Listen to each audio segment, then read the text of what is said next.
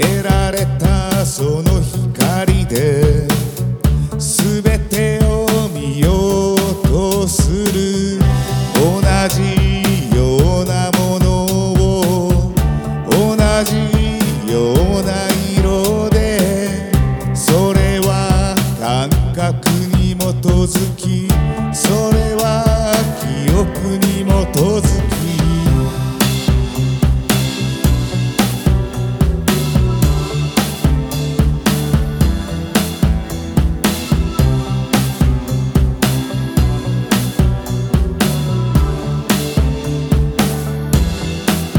揺れている影の向こう側に光が映し出す。錯覚のように舞い、真実のように落ちる。それが何かわからないまま、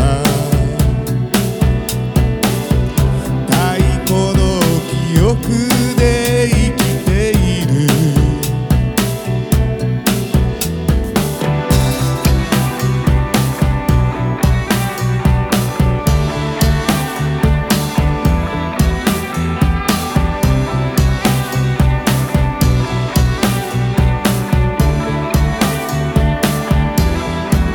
夜空を眺めるように、理解は揺れて散らばり、薄くなる腕から細胞は花粉のように、僕は広がる、僕は揺れて広がる。